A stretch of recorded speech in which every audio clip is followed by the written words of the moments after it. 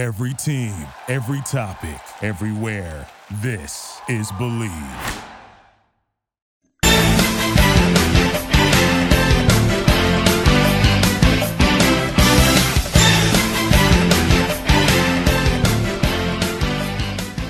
It's the NBA Prospects Podcast on the Believe Podcast Network. Rob Bruin, Troy Rose, we back in the building. Happy Labor Day to everybody. It's a big holiday in New York City for sure. Everybody's usually on Eastern Parkway in Brooklyn repping their flags in their different countries. But Troy, tell me how you feeling, bro? I'm feeling good, man. Like you say, happy holidays to everybody out there. Just enjoying this day. I did still have class today, so I was up at 8:30 in the morning. Professor Brown's class. Man, it's that early grind, man. You know it. So class is going well. Obviously, proper protocol, social distancing, masks are required. But it's been great being able to be back in the flow of things, man, and holding it down up here in Q since my dog then dipped on me. Listen, man, I ain't dip. I just had to come back down to the city and get right and get this job. You know what time it is. You got to get back to that grind. So it's time. So just a quick heads up for you guys. J.D. Davison, a junior that killed it last year on the high school circuit, is doing very well. He has so many different offers, Kansas, Alabama. The list continues to go on. The Lakers killed it yesterday against Houston. Bron and AD had a monster performance. Big Sean has finally dropped Detroit 2, and we have so much more for you guys. Big shout out to Detroit. You know, we got Troy in the building. Yeah, so y'all stay tuned in for those topics. J.D. Davison, Alabama native, is killing it on the high school circuit right now. He was a junior last year, and he has some crazy stats. He averaged 33 points, 12 rebounds, 6 steals, 5 assists, and 4 blocks per game. I don't know who that young man is playing against, but he is definitely making everybody look bad. And to add, he was the Gatorade Boys Basketball Player of the Year, so I can't wait to see, you know, what school he continues to choose. The list goes on. He has Arkansas, Alabama, Florida, so many different schools that he could choose from. But I would agree, the young kid is a baller. And when you look at the list of schools that are interested in him, we talk about Alabama, Auburn. I even saw Michigan on the list of schools who are looking to Oh, you did? offer. I didn't see Michigan for him. Yeah, exactly. Michigan, Juwan Howard's Coach Howard has looked at this kid and has decided to offer him. So, I mean, this is some substance to the height. And watching his game, it reminds me so much of Kobe White with a little bit more explosiveness. Is it the hair? Not even the hair, their whole shiftiness, the way that they control the pace of the game, the way that they dribble, the way that they finish around the basket. Obviously, I would say J.D. Davison has a little bit more explosiveness and bounce when you talk about his game, but I think he reminds me a lot of Chicago Bulls Kobe White. So obviously he's still in high school and has a little bit more to make happen and to prove, but I'm definitely interested to see what type of hype and what he can do when he talk about the college and potentially the NBA. One of the things that really stand out to me for J.D. Davison, I started to watch his YouTube show, came out recently, I think a few days ago. It's called Humble. And he seems like a real soft-spoken, quiet, hungry hustler. And it seems to me as though that he's just ready to win. A lot of people have a lot of faith in him. He's a small-town guy, and he's just putting on for Alabama. I don't even really remember the last player that we really had come out of Alabama that was really a standout. So it's dope to see that he's putting on for his city and his state. And I think it would be good to see him at Memphis maybe, you know, because they got some players over there. They do. Lester Quinones, a couple of people as well. So it would be good to see what he could do over there at Memphis. I agree. I think Memphis is a good institute. But when I think of schools that I think would be great, I would love to see him. And this hurts me to say, actually. But out of the schools that I've seen that's offer him, I would love to see him at Michigan. I do see that they just lost. They did just lose their senior Xavier Simpson. So I think, you know, possibly getting a point guard in there over the next year or two will be something good. And having someone of this caliber, when we talk about being able to score, being able to rebound, and like you said, he averaged 6 steals, being able to play good defense. He's very alert on defense. 6 steals per game. He's active. Exactly. So you want that style of play, especially out of your point guard. So I would love to see him suit up in the maize and blue. Juwan Howard is a great coach, great IQ. You know, he's established in the game, so that would be real good to see as well. I can't knock you on that. Mikey Williams is killing it with his AAU team, the ATL Celtics. He had a monster triple-double. I don't know what these kids is eating this weekend, but 16 points, 14 rebounds, 15 assists. I mean, Mikey's not playing around. He's bringing it. Eating his Wheaties, man. When you talk about 16 points, 14 rebounds, 15 assists, I mean, that's getting it in on every avenue of the court. And those are what you consider those NBA numbers, you know what I mean? Yeah. So Mikey Williams, you know, this is, to me, this doesn't come as a surprise. You know, this is a talent that we know is just going to get it in on a nightly basis. And, I mean, you just see it here, obviously, with high school sports being delayed, college sports being put on hold right now. I think that is great for him to still be able to get those reps in, be able to participate, be in AAU, still be in the flow of things. And I'm just eager to see what he's going to do. You know, we're still on that we're waiting for that. We're still on that HBCU hunt, trend. You know? We still waiting to see if Mikey's going to do that. So I think it's great that he's still getting that opportunity to get out there and get the reps and play. And I'm interested to see what's going to happen as we move forward. Something also I could really say about Mikey Williams that I'm noticing, obviously from Instagram, it looks like his confidence is really building. Mm-hmm. He's in his bag. He's feeling himself. He just seemed like he's ready to play. And I don't know what's taking him so long to make this decision, but it's like, what do you think he's really stolen on right now?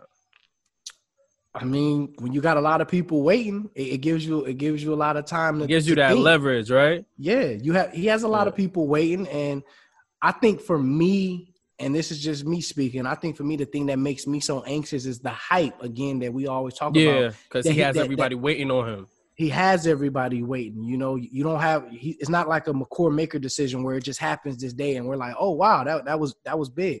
Like it Mikey Williams, exactly. Yeah. Mikey Williams. This was a buildup. So now it's like we're here at the climax, and there's nothing happening. So it's like, you know, I respect his decision, and a decision like that when you talk about committing to college where you plan to play.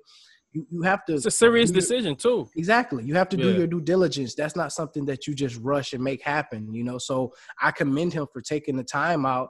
But again, like I said before, don't build us up if you can't make us happy. You know what I mean? Man, so listen, that would hurt my heart because he tweets these little things every now and then, like I'm not gonna let my people down, and to see him go to a PWI, it would cut deep because I don't really feel like there's no anticipation if you're not going to make that move. Not saying that he has to, but what's the hold up? If you're going to go to Memphis, go to Memphis.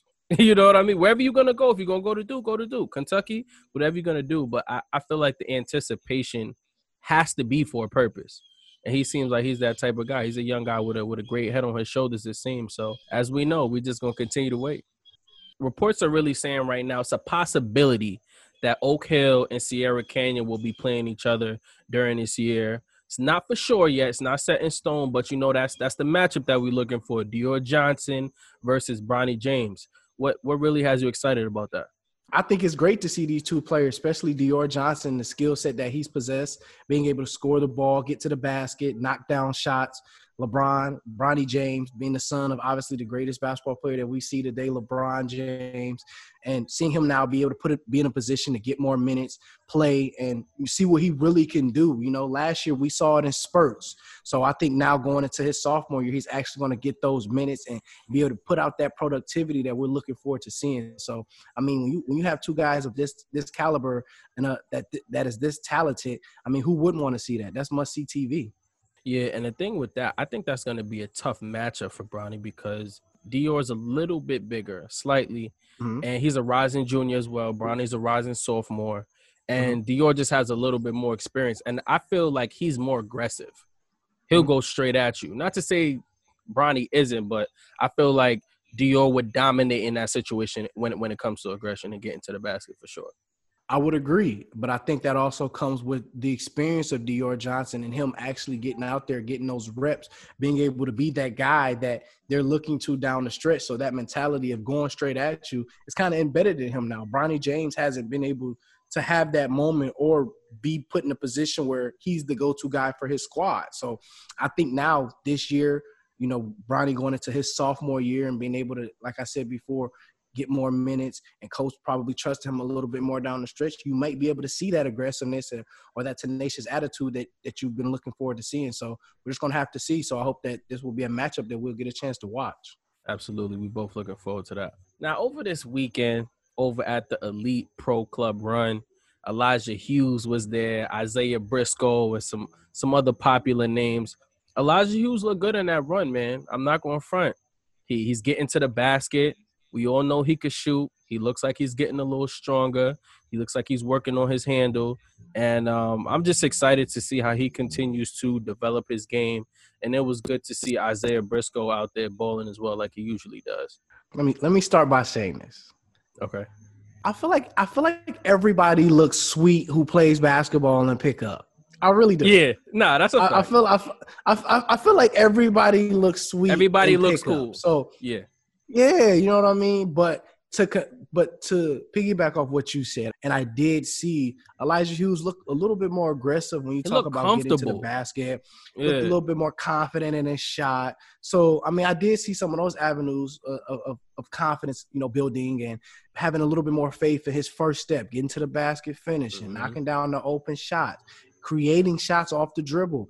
And a lot of times, and what we see in today's game is everybody settles for the three ball. Elijah Hughes is a guy that can easily make a move and give you a 15 to 20 foot jump shot pull up.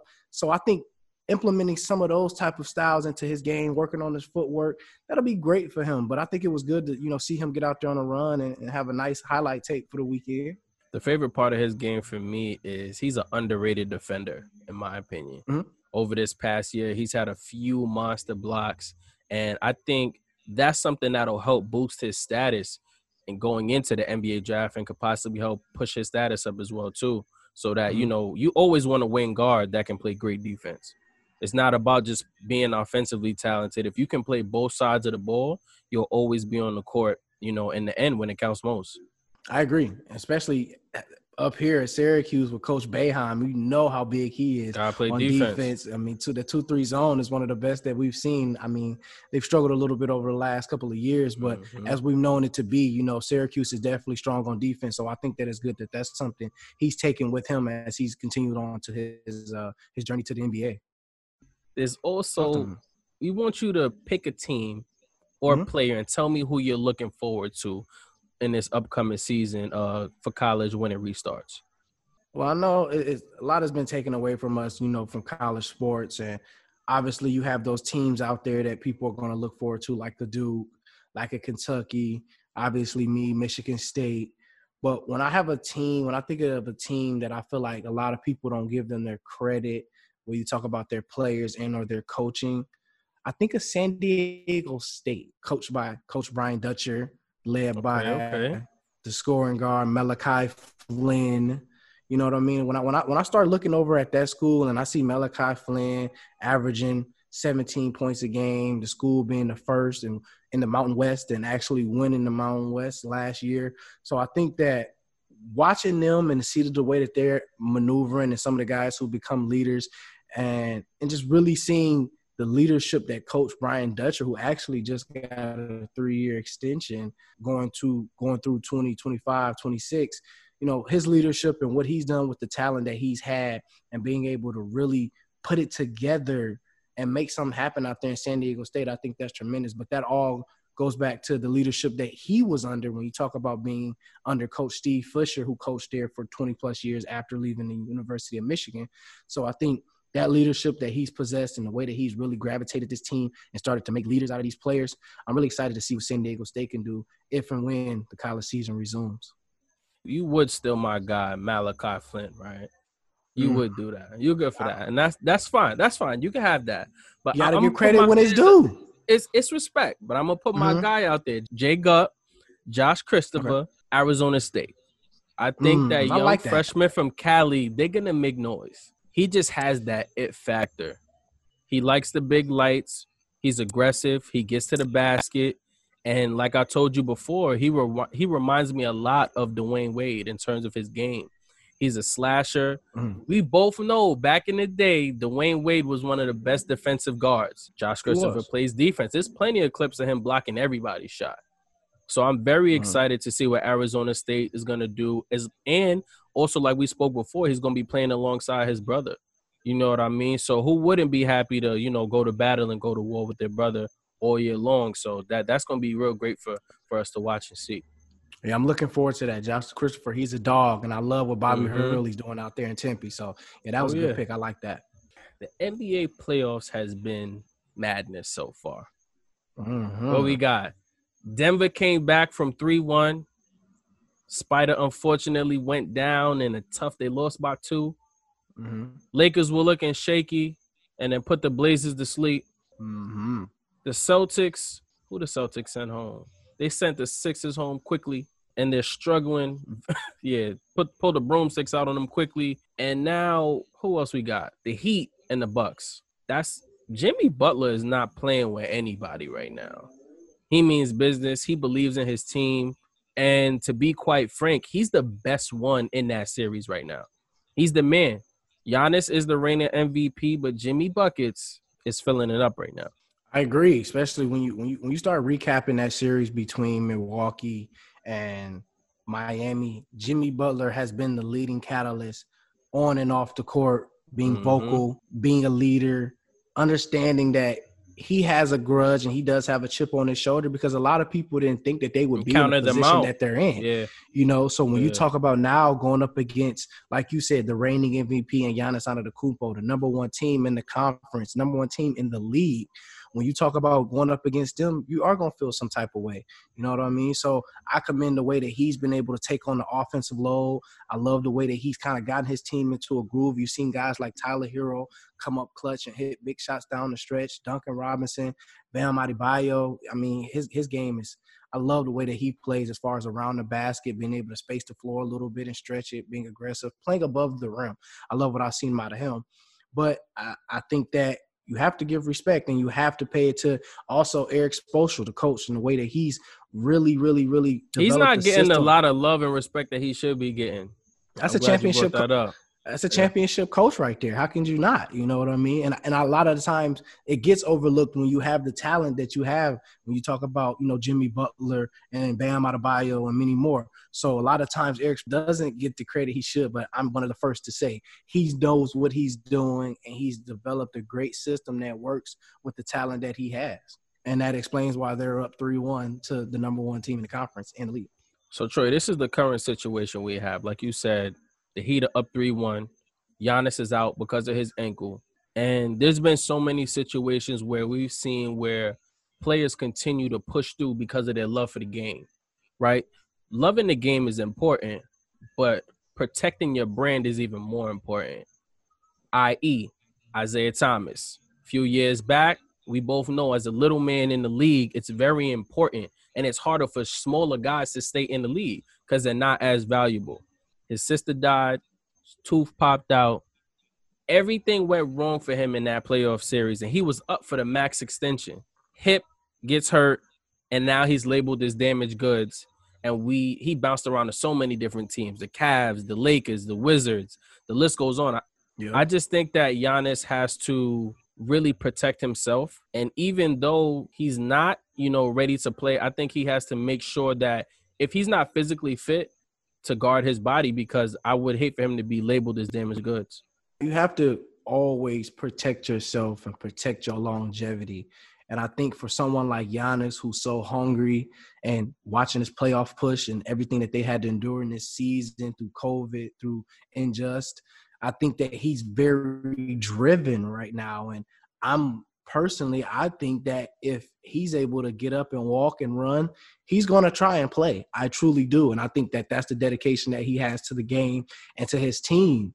But to your point, like you say, you do have to consider the longevity in those situations. Do you go out there now and take a risk of re-injuring your ankle for the third time, and you now putting yourself in a position to be out for an extended period of time and put your team in a position to be without you going into next season?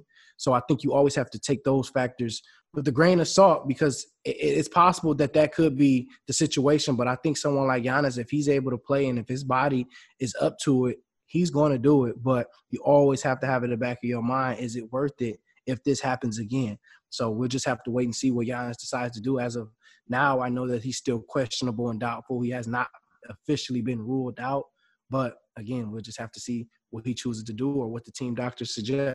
Yeah, I just really hope that Giannis, in my personal opinion, I think Giannis needs to just stay out for the rest of the season. They're not coming back from this 3-1 stretch. We can't take anything from him. He's the reigning MVP. He's one of the best players in the league right now. It's not going to hurt his stock or his legacy at all. Sometimes you get hurt. That's the beauty, and that's a part of the game. And like we said earlier, they were the number one team coming into the playoffs, which, I mean, being the number one seed doesn't really matter because, as you can see, they were struggling with the Heat when he was healthy anyway, right? So I think that he should take care of his body, rest up, and get ready to go play with Dame in Portland next season. Dame Lillard. There you go. And Giannis. And honestly, that was going to be my – Listen, I talked to my brother about it. I talked to him about it, and I said it over the weekend. I said, you know what? It would be crazy if Dame and Giannis just happen to come together. And what Stephen A. was talking about this morning. Giannis going to Portland. Well, that was where I was going with it next, to ask you if you thought that he should stay in Milwaukee, even if he does decide to come back. I mean, I think that it's tough, especially being down in the series 3-1. I mean, it is a possibility that could happen, but it's also a strong possibility that it could not. Bro, you know they're not coming back. If he does not, you know that. We don't know. We just saw a series last series. We did, but the Bucks don't got that type of gas. We did, but the Bucks don't got that type of. Because Chris Middleton be taking days off. Eric Bledsoe be running around. I mean, we're not sure where George Hill is at. Maybe he's on vacation sometimes. I don't know. And it's no shot to him because being a number one player, you need consistency from your role players. That's what the playoffs is. The superstars are going to do what they do. The only way teams win championships is when the role players play their part. That's how you get a chip. It doesn't matter if LeBron and AD average 65 points and we have nothing from JaVale McGee or JR or it doesn't matter when you don't have anything from supporting cast, and you know that. I agree. And me personally, I do think that he should stay in Milwaukee and continue to do what he can for the organization. Why? I would love to see him and Chris Middleton play together another year, but I think some changes needs to be made. And for me, I did see earlier that OKC is doing what they can to now build around Chris Paul, but I would love to see Chris Paul join Giannis Antetokounmpo and Chris Middleton in Milwaukee. I would love to see that. I would love to see that. If you get someone like if you can get someone like Chris Paul to go along and play with all-star caliber talent and with Chris Middleton, MVP talent with Giannis Antetokounmpo, I feel like that creates that avenue of you have someone who could be a floor general, to be able to control the pace of the game, someone that allows Giannis to not have to get the ball every other possession and go full steam ahead and put himself in a position like he's in now to injure himself because he's getting force-fed because they have no one else that they can rely on. So I think that will open up the floor just a little bit more on top of someone you could trust that can go get you a bucket and can be just as hungry and tenacious as you if need be. So I think that would be a cool move if they were able to get someone like Chris Paul. But I think it's in his best interest to stay home, stay in Milwaukee. They've been loyal. They've done what they needed to do to make him happy. So all he needs to do is stay healthy and hope he gets some pieces around him to make a better push. All right. Let's break this down real quick. Mm-hmm. Giannis can be slowed down in the playoffs because he has no three-point shot. We know where he's going, right? So what does that mean? He needs that jumper. He needs to be able to shoot from beyond the arc. And in the meantime, while he's developing that, he can just leave those duties to Damian Lillard that can already fill it up from beyond the arc. So I'm saying Damian Lillard and Giannis is better than Chris Paul and Giannis together. I don't see that being better. I think that Damian Lillard he's hungrier. Not saying that Chris Paul isn't hungry, but I just feel like he's ready. He's on go to do it. Chris Paul, he hasn't gotten over that hump yet. You know what I'm saying? I think Chris Paul gets a lot of – I said neither has Dame. I mean, that's true, but Dame has been in the league a less amount of years, and I think is showing more promise right now. Chris Paul is on year 15 and still hasn't made it to the finals. Dame made it to the Western Conference last year. I mean, he got swept, but he's knocking on that door, and I think he's just hot right now. His stock is up, and Giannis and Dame, that's just scary, bro. And to be honest, if that ever does go through, who's gone? CJ McCollum is gone. I think they need to keep Nurkic, Melo, and Gary Trent Jr. But Whiteside is probably gonna have to go to and some draft picks. Well, one, that ain't gonna happen because what's not gonna happen? Because if you want Giannis, you better be offering a big the ticket. whole bench. So if they gonna offer a big ticket, it's gonna be a lot of bags getting packed. So I think that that would, I mean, not to discredit. I mean, but someone like Chris Paul, I don't just need points from him. I need for him to make the players around me better. So if we get someone like Chris Paul, I need for him to be able to build those confidence like he's doing with down in OKC with those young players. Look at Shai Gilgeous-Alexander. Look how confident he is now. Look how much different he's playing. Dennis Schroeder. Look how he's playing now. You know what I mean? Getting Steven Adams implemented. Daniel Gallinari. You know what I mean? I need someone like that who's not just looking to go out there and get his. And I'm not saying that that's the type of mentality that Damian Lillard has, but that's the skill set that he's possessed. He's a go-getter. He's a shooting guard in most aspects, in my opinion. I know he plays the point, but he's looking to score more than he's looking to facilitate, and that's no shade. That's true. But that's just what his game is good at. And I think that a team like Milwaukee, you need someone who, yes, can score, was also going to be able to facilitate and is going to allow you to take the ball out of Giannis's hands, so we don't have those transition possessions every play down the floor, or to allow Chris Middleton now to move without the ball. You know what I mean? That you need someone that allows that to happen. And I feel like Dame is one of those guys. When you give him the ball at the top of the key, it's everybody get out the way. Let me go get mine, which is great because Chris Paul can do the same thing. But you need someone who at the top of the key who can say, hey, move here, make this happen, make that happen. Oh, if nothing can, and if nothing formulates out of that, then I can go get y'all a bucket. Right. And I feel like that's what Milwaukee needs because they already have the reigning MVP. They have Giannis. We know what he can do. We know how efficient he can be. We know how aggressive and dominant he can be when he's on the court. But you need someone that's going to be able to mellow that out as well. And I think Chris Paul's a good fit for that. So that all of the viewers are very clear, I'm aware that Chris Paul is a better floor general. I agree with you 100%. When I say floor general, that means getting everybody involved. Damian Lillard, yes, is a score-first guard, but to his defense, I've seen him, which has been my biggest thing with him, get his teammates involved way more now. I've seen it, especially with the bubble restart. He's getting better at that. So I feel like Chris Paul, that's in his game in terms of DNA, but I can see that. It would, and for me too, Damian Lillard, he's younger. So we have more longevity with him. We might have 2-3 more years out of Chris Paul. You know what I mean? So, I feel it's a great debate. We'll see what happens. And there's so many different things that probably more so can come out of this. But Chris Paul 100% has done a great job with OKC. He's done a great job, and he's killing it. I can't knock him at all. Stay in Milwaukee, Giannis. That's the conclusion for that. Lakers, Houston. Give me them stats, man. What LeBron had, what AD had? And LeBron came out there, 28 points, 11 rebounds, 9 assists, 10 for 17 from the field. AD hungry, 34 points, 10 rebounds. Like Morris off the bench, 16 points. He's Rondo, good off the bench, bro. He's holding it down.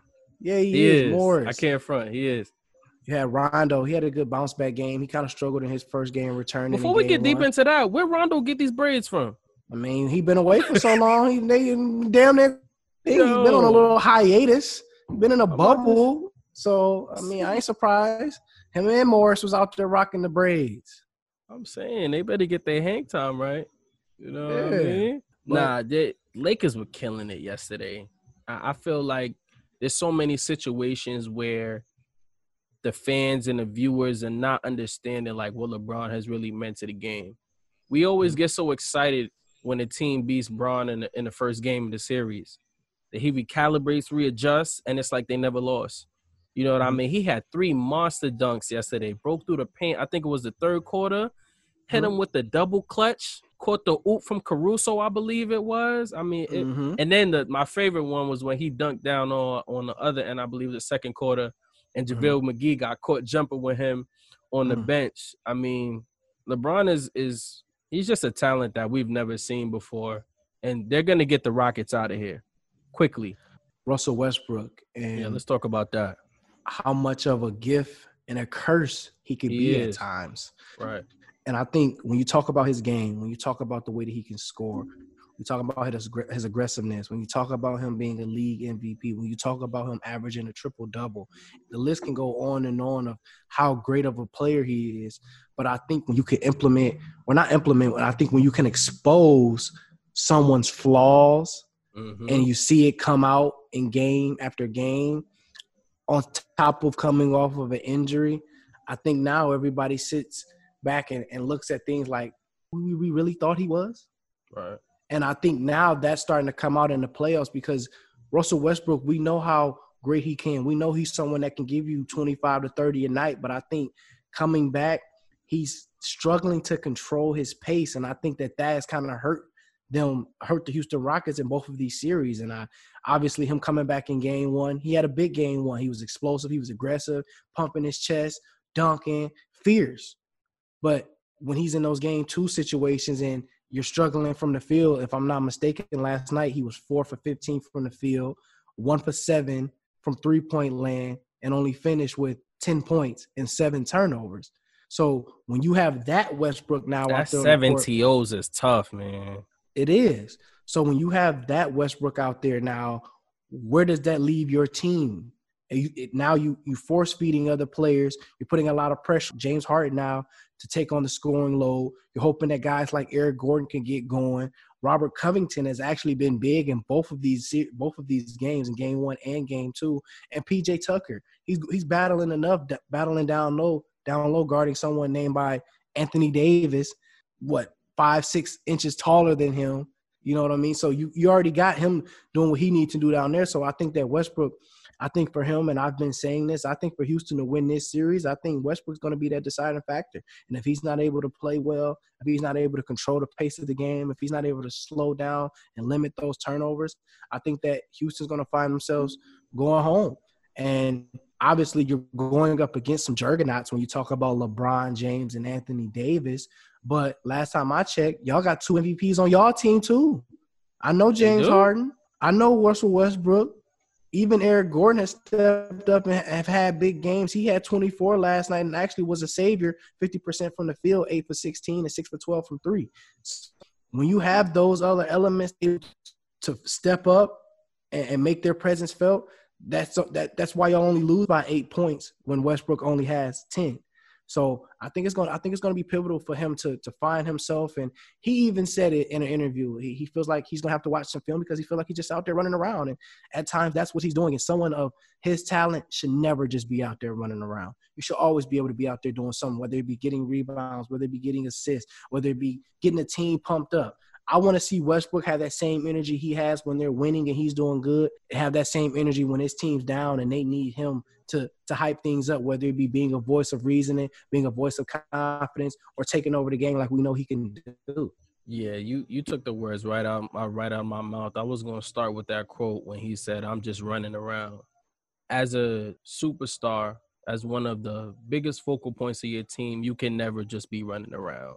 When it comes to Russell Westbrook, he's a gift and a curse, and I really, really believe that with him, after being in the league for I think it's like 10 years now, 9 to 10 years, he has to understand as a point guard, you have to slow the pace down. Like a couple nights ago, right before CP was still in the playoffs with the Thunder, that game where he came back, it was the last 3 minutes of the fourth quarter. He literally controlled the entire speed, the momentum of the game. That's what Russell Westbrook has to do. Now voices are starting to whisper, is Donovan Mitchell better? Donovan Mitchell should never even be in a conversation with Russell Westbrook, in my opinion. He's been in the league for 3 years, right? So when Russell continues to do this, now he's hurting the team because they need that much more production out of him. Harden can't do everything by himself, and Russell Westbrook has to help him because I'm not going to say that he's the glue, but he's the determining factor for them. If he plays good, they're going to win. Eric Gordon is going to hold it down. He is, and the reason why he's the key is because we know what James Harden is going to be every night. We're just unsure sometimes what Russell's going to give us, and one of the biggest things I have to say with Westbrook is his shot selection. He has to do way better with that. He's a scorer. He's not a three-point shooter. You know, Russ, if you're taking 7 to 6 shots and you're not making them, go to the basket.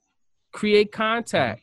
Everyone knows that plays basketball. You get to the basket, you get your rhythm back at the free throw line. Trust in that, you know? And I think he'll be way better off. But Westbrook has to continue to bring it. I have a lot of faith in him. He has the dog mentality. I trust that he can figure that out because he's one of the biggest parts of our league. And it's just great to see him in the playoffs right now. Yeah, it's gonna be good, Russ. Just continue to take your time, man. And like you said, get back to the drawing board, watch some film, see what you can do differently. And hopefully going out to game 3, you'll figure out what you need to do and where you need to attack and where you're going to be able to help your team the most. Celtics, Raptors. I absolutely love the Boston Celtics, but they are pissing me off right now. Do you? Straight like that. Do you? I do. But I'm going to start with the respect first. The Raptors have literally shown me that they have championship experience. Hats off to Kyle Lowry and the gang. Your boy OG Anunoby. I'm sorry if I botched his name. Don't disrespect. I'm sorry. My do man. It for me because listen. Did you not? You saw the game winner the other day. I saw it. Relax. So if I'm hitting game winners, I'm gonna need you to say my name. So say his name. OG. That in itself should just you gotta. I get it. The dude's name is OG. You feel me? He is an OG. He's in the game. I get it. OG Anunoby. OG Anunoby. My bad. Put respect on that man's name. He's hitting some big shots. Kyle Lowry made an amazing pass between the 7-5 taco fall through and between his arms. But I'm going to put the pressure on Jason Tatum. I saw there was some switch confusion that happened between him and Jaylen Brown. And OG was in the corner waiting for it. Shot it, knocked it down, and it was splicky. It was wet. And he shot it. He shot it like he was scared. He shot it like he knew a little bit. He had to get out of it quick. Kicked his feet up a little bit, like he knocked it down. He did. And the biggest thing with the Celtics for me is you always see with the Celtics, it comes to experience. Jason Tatum and Jaylen Brown, they fall in love with the jump shot entirely too much. Me and you went back and forth about this previously. Kemba Walker is the leader of that team. Jason Tatum is showing his rookie experience. He's not a rookie, but he's showing that he's still wet behind the ears. When it's time to win the game, you have to go to the basket. You have to shoot in 3 after 3. There was a point in time in the game. It was like the third quarter or the fourth quarter in their last game, and Jaylen Brown had took 9 3-pointers and finally made one. You can't have that. You're not going to win the game like that. You have to go to the basket. And that's the way you're going to stay in the game, especially when the game slows down. And Kyle Lowry's doing a great job of that, controlling the offense and doing everything he needs to do. Yeah, but when you talk about the faults of the Boston Celtics, you can't do nothing but commend the effort and the play of the Toronto Raptors. And as you've seen, the leadership of Kyle Lowry, sacrificing his body, diving on the floor for loose balls, facilitating, getting guys open. You got guys like OG Anunoby who's developing his confidence, finding his groove, getting to the basket, knocking down game-winning shots. Marc Gasol has even proven himself to still be durable, still able to be out there and make plays happen, knock down shots. Serge Ibaka on both ends of the floor. So, and Pascal Siakam, can't leave him off the list. And I know he hasn't played up to his best potential, but just the way that they've come into that matchup, understanding that, yes, these guys are the favorites, but we got this experience. We the defending champions. So going down 2-0, that don't faze us. We know we got to get out there, play the game, and do what we need to do. And there's no home court advantage. We all here with our tennis shoes on in the same gym, ready to play. And that's what the Raptors have come to do, and that's why this series is even. Yeah, big hats off to the Raptors again, even though I'm a Celtics fan, because they're poised. Fred VanVleet is not playing any games. That man went through the lane one time, hit him with an in and out, split the defenders and went around, brought it around. He's balling, and they're just showing that they're ready for the moment. They've been here before, and despite Kawhi Leonard not being there, they're still the champions, and they have to be beat, And I'll tell you this right now, and this is really how I feel. Game time is in a few minutes. If the Celtics do not beat the Raptors tonight, it's curtains. It's curtains. Absolutely. Because the momentum will have completely be shift. If we were talking it's back pre-COVID and the Celtics were at home at Boston and they had the crowd on their back, I could see them being able to finesse the situation. But with this being a big AAU tournament with our favorite players in the world, Kyle Lowry is just ready for the moment. He's shown it. Mm-hmm. If you just watch how he's playing, he's controlling the moment. He's taking the offensive fouls. He's going to the basket. He's doing whatever he needs to do. Meanwhile, Jaylen Brown and Jason Tatum are continuing to chuck 3 after 3 after 3. And not to mention, Marcus Smart is playing amazing, you know? So they just have to attack the basket, have a better, efficient offensive game, and I think they'll get where they need to be. And one thing I have to point out is one thing that the playoffs has exposed is how important that home court advantage is, how important it is to have that home crowd. That push, they give you that adrenaline rush. That's important. And I think that's why a lot of these series have gone the way that they've gone. You've seen the Nuggets come back from being down 3-1 to Utah, you know, because they don't have that. That was crazy. There's no home court advantage. We out here balling, and I think it kind of has the same. It's me and you. Exactly, and it has the same effect of, like I said earlier when we were talking about Elijah Hughes. I feel like it's the same premise to pickup ball. So you're seeing these guys just come out there and just, I don't need to worry about what this fan is saying. I don't need to worry about this person yelling over here. It's game time. I have the game and this ball. And that's what these guys have been showing. And you've seen guys have breakout games. You've seen Jamal Murray go crazy. You've seen Damian Lillard. You've seen LeBron James, you know. You've seen Giannis, and hopefully he'll get back well and be able to be all right. So Jimmy Butler, that home court advantage and that crowd makes such a big difference when you're not talking about playing for fans and just having guys just out there straight on the court balling. Absolutely. I can't knock that anymore, brother.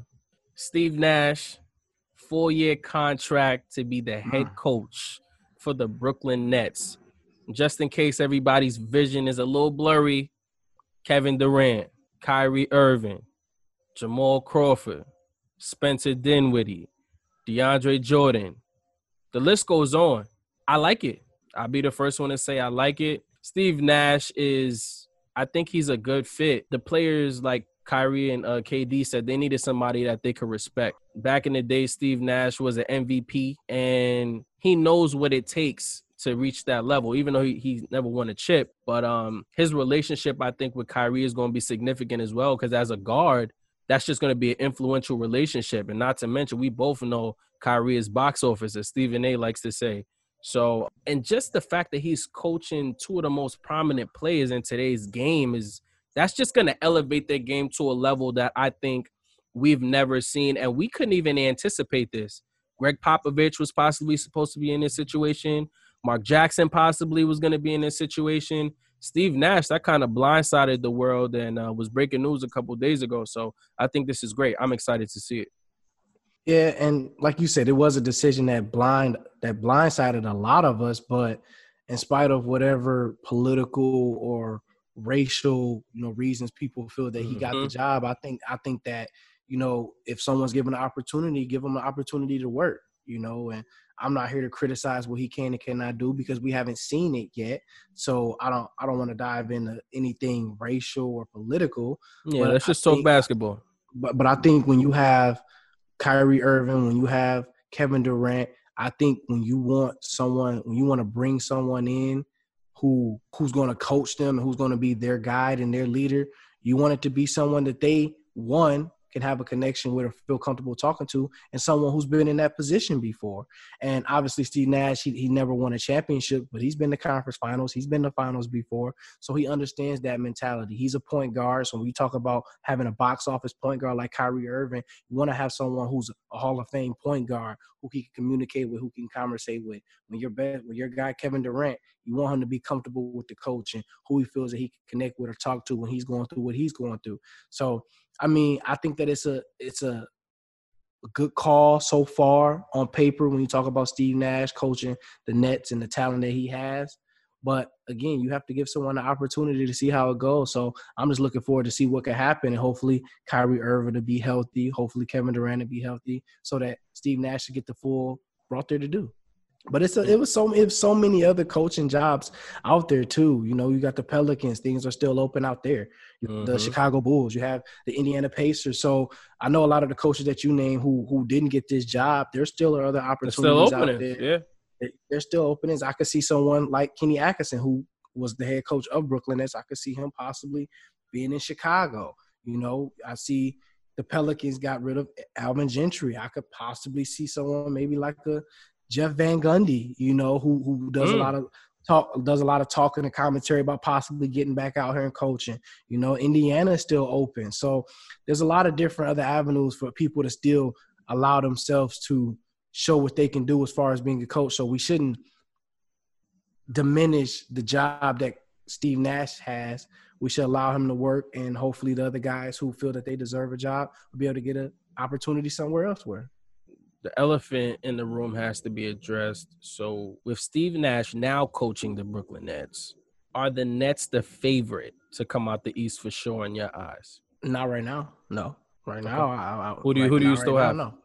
I mean, right now, my team is they're wounded and they're down right now, and they lost their soldier. But I have Milwaukee, you know, coming out of the East, and I'm still I'm not going to jump ship. I'm still going to stand on them in spite of whatever injuries or differences they have going on that changing the premise of how they move forward. But, I mean, there's still other teams that you got to put some respect on their name before we start saying, hey, KD and Kyrie just about to come in here and take things over. You know, you still got Miami. Let's not sleep. We see how they doing. You know, we still got Boston. We still got the Raptors. So there's some other teams we have to acknowledge before giving them that crown. But I definitely wouldn't be surprised if we saw them in the conference finals and or the finals next year, especially if those two guys I named, Kyrie Irving and Kevin Durant, are healthy.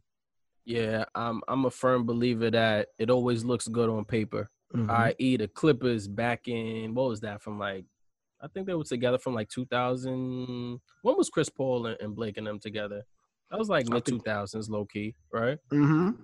So even like that extensive – roster that they have, Paul Pierce, Jamal Crawford, Blake Griffin, their list went on. Even Matt Barnes was on the team at one point in time. It has to work on the court. You know, it looks great on paper, but they have to mesh. Egos have to be put aside, and they got to be willing to blend and work together. And Kevin Durant is a silent leader as well, too. He's become more vocal in the late years.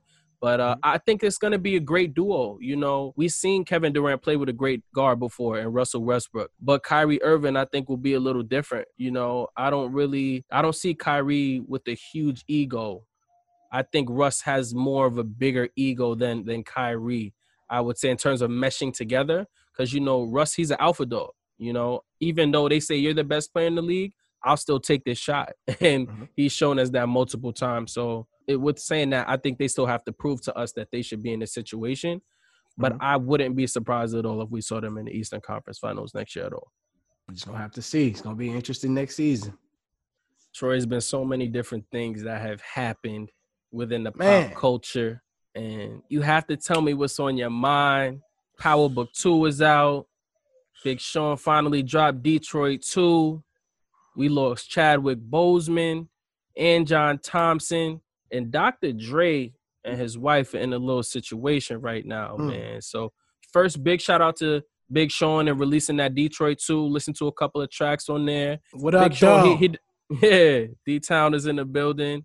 He gave us something good for the airwaves, so I'm definitely happy that we have that in the playlist right now.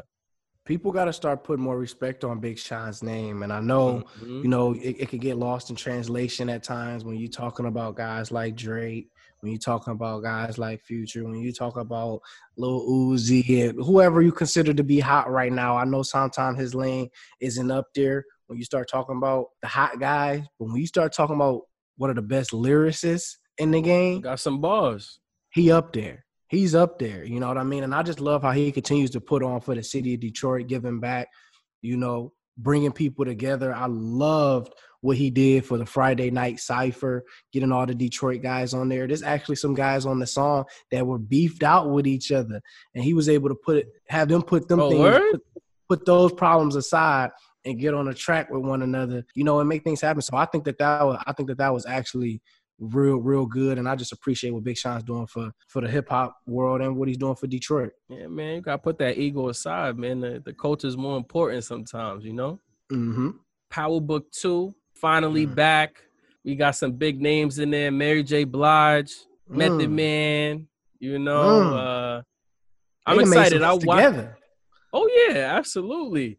I'm not going to hit you guys with a spoiler alert because I know my man Troy got to get it in and knock out that first episode. But tonight, they're on to something. You know, I thought that I was going to be disappointed because, of course, Ghost, a.k.a. Mari Hardwick, isn't there. But they've developed a whole new storyline that I'm excited to see. So shout out to, 50 and the whole Power team for putting that together. But they got a good concept going, man. I'm definitely feeling it. And Power, it seems like that's something you're just not going to be able to lose with. And 50 Cent and those producers on that show have found something that people are going to continue to gravitate to. So I've been seeing all the clips and I've been seeing all the spoilers. But let me enjoy it tonight, guys. You know what I mean? Can we stop posting? Can we stop tattletelling on what happened? I want to be able to watch it. But no, I'm definitely looking forward to seeing what how Power continues and how they just change the whole storyline, Yeah. And I feel like I love what they're doing, how you go from, Omari Hardwick, Ghost, and Tommy, and, them being the OGs to now that they're kind of out of the picture and you got the new generation and Tyreek. So I think that that's going to be tremendous seeing how that grows and, where he end up taking things. So I'm definitely looking forward to checking that out.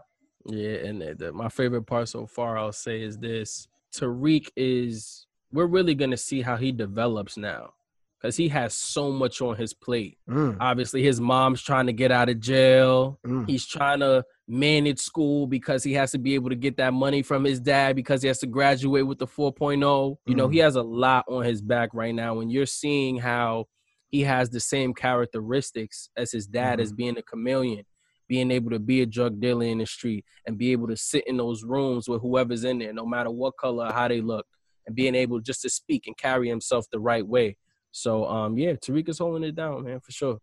Now, your boy Dr. Dre, he's in a little situation right now with how much, Troy? What you got the breakdown for us? Listen, our good brother and successful businessman, rapper, actor, entrepreneur, Dr. Mogul, Dre, all that. He's found himself in an expensive situation, and he's going through a divorce right now, and obviously, that's always an unfortunate situation. You always want people to feel like they can work out their problem, especially in his case, someone that you've been with for 15, 20 plus years. But in this case, that does not circumstance. And it's not looking good. And his ex-wife, Nicole Young, she would love for this man, Dr. Dre, to pay her $2 million a month. You said no, what? Not 2,000, not 20,000, 200,000. Listen. She wants $2 million a month, and it's crazy. She actually even has a breakdown. And she makes she wants it to make sense. Like she's not just throwing a number out there. So here it is. She wants $135,000 a month for clothes. Okay, those clothes are very, very. That's very important. I understand. You're expensive, rich woman. You have an expensive, rich. You gotta look good. When you look good, you feel good. But even then, it might be a little excessive. $20,000 a month for phone and email. What does she have? I know I got Verizon. I don't know what phone plan you have. I got T-Mobile. I got emails. They're free. Google, Gmail. Hola. Yahoo, excuse me. I don't know what phone bill is $20,000. $20,000. Maybe she got the iPhone 50. she got the iPhones by Dre or something. I don't know what she got, but $20,000 a month, whatever. She wants $10,000 a month for laundry. You got. They don't got washing machine in the crib. I mean, but when you wearing expensive clothes, you can't just throw expensive clothes in the washer. I know it. Oh, so she got to take it to the cleaners, and they got to. Yeah. And the clothes do cost $135K a month, so you gotta.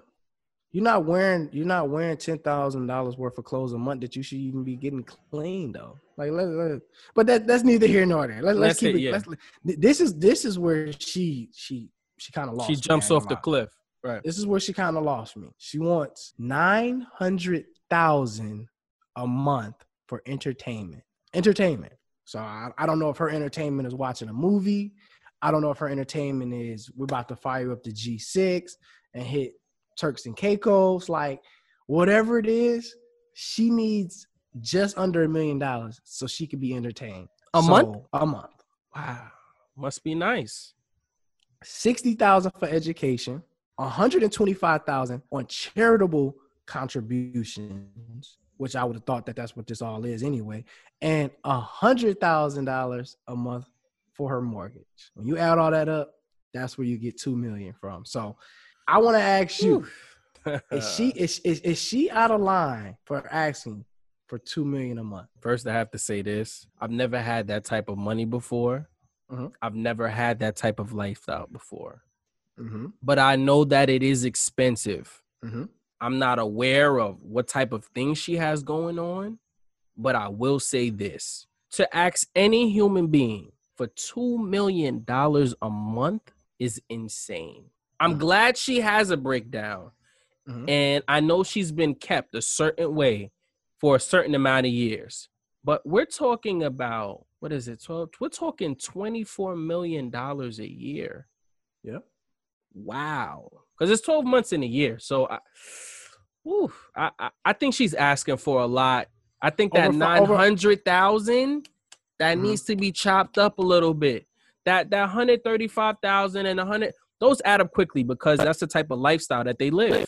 You know what I mean? You can't just take somebody out of a $3 million house and throw them into a $300,000 house. That's not how they live. You know what I mean? So $2 million is a lot, brother. I'll be very honest with you. I think she's asking for too much.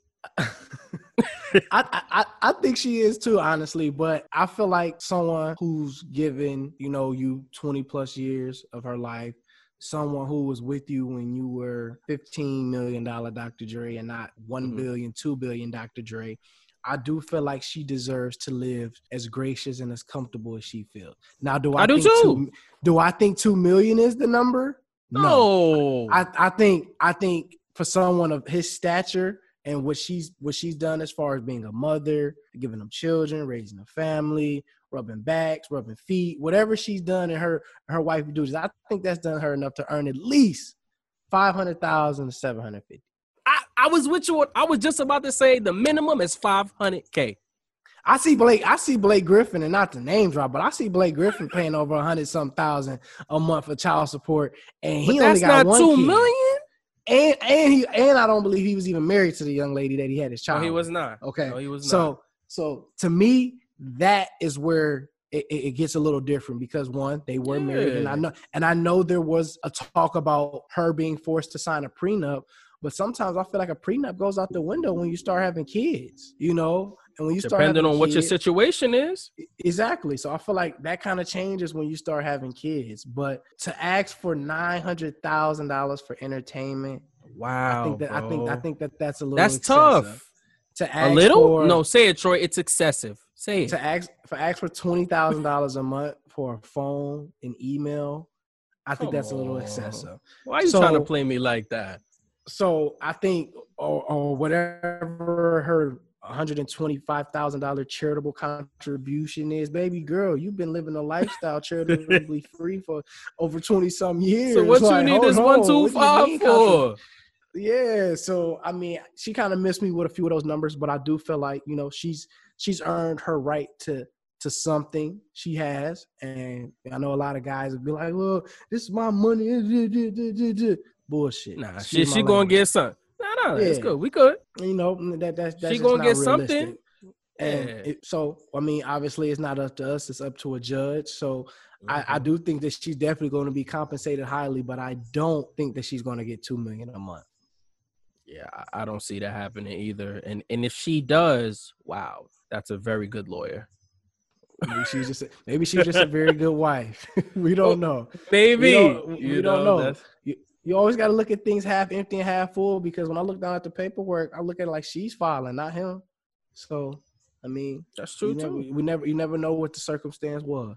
Now, to switch it on another note, there's been so many situations where we felt like we have to give people their flowers while they're here. You know, me and you talk all the time, and we see people on the big screen. We see people that are not on the big screen, and we just never know what people are going through when we're not with them. Chadwick Boseman was fighting cancer for, I believe it was 4 years, and on set fighting cancer, still going, you know, being on set and rehearsing his lines and being a huge part to every cast that he's been a part of, and unfortunately passed away earlier last week. And I really feel like that hurt our culture, because as we all know, that's our modern day Black Panther. Thurgood Marshall, Jackie Robinson, James Brown, and just to hear all of the important people that he's played has really shown us what he's meant to our culture.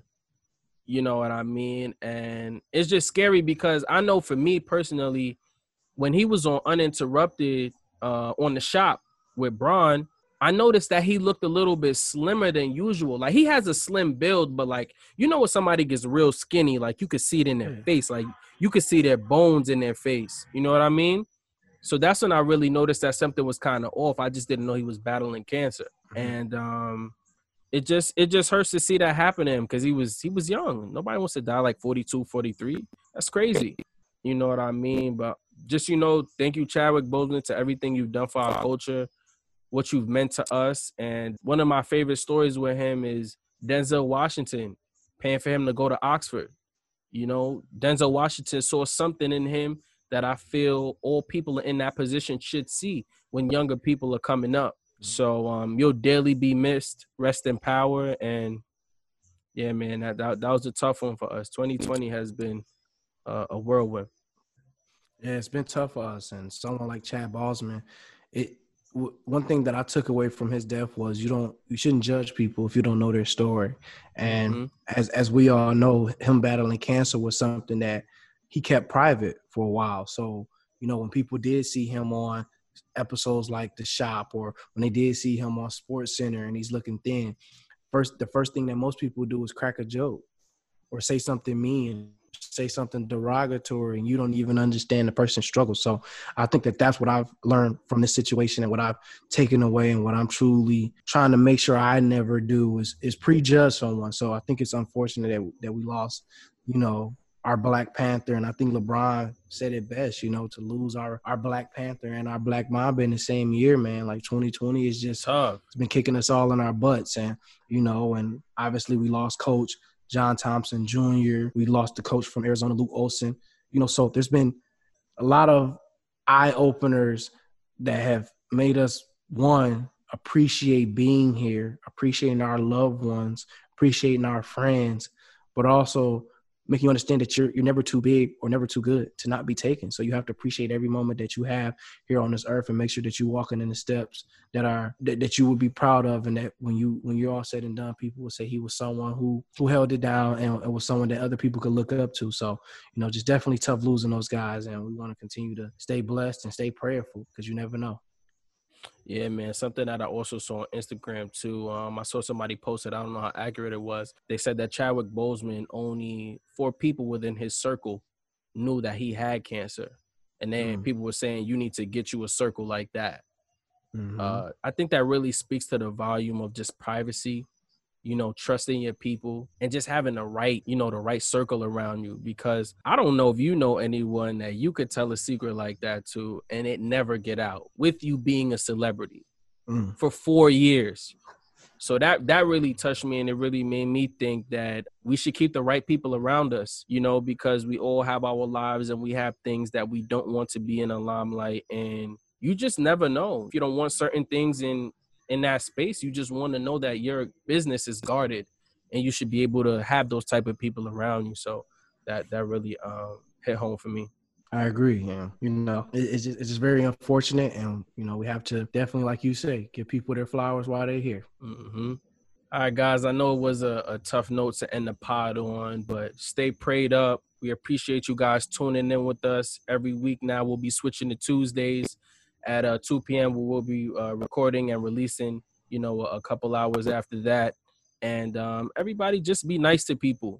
Do something nice for somebody that you wouldn't usually do. Give everybody their flowers while they're here. And just remember, guys, we're streaming on all streaming podcast platforms. Pick Your Poison, Rob Bruin, Troy Rose, Believe in NBA Prospect Podcast on the Believe Podcast Network. And we appreciate y'all for tuning in. And continue to be believers.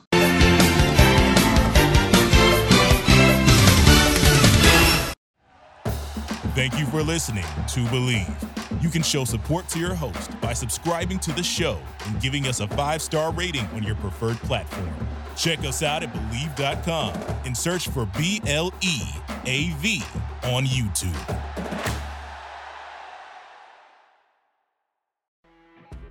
You know when you're listening to a true crime story that has an unbelievable plot twist that makes you stop in your tracks?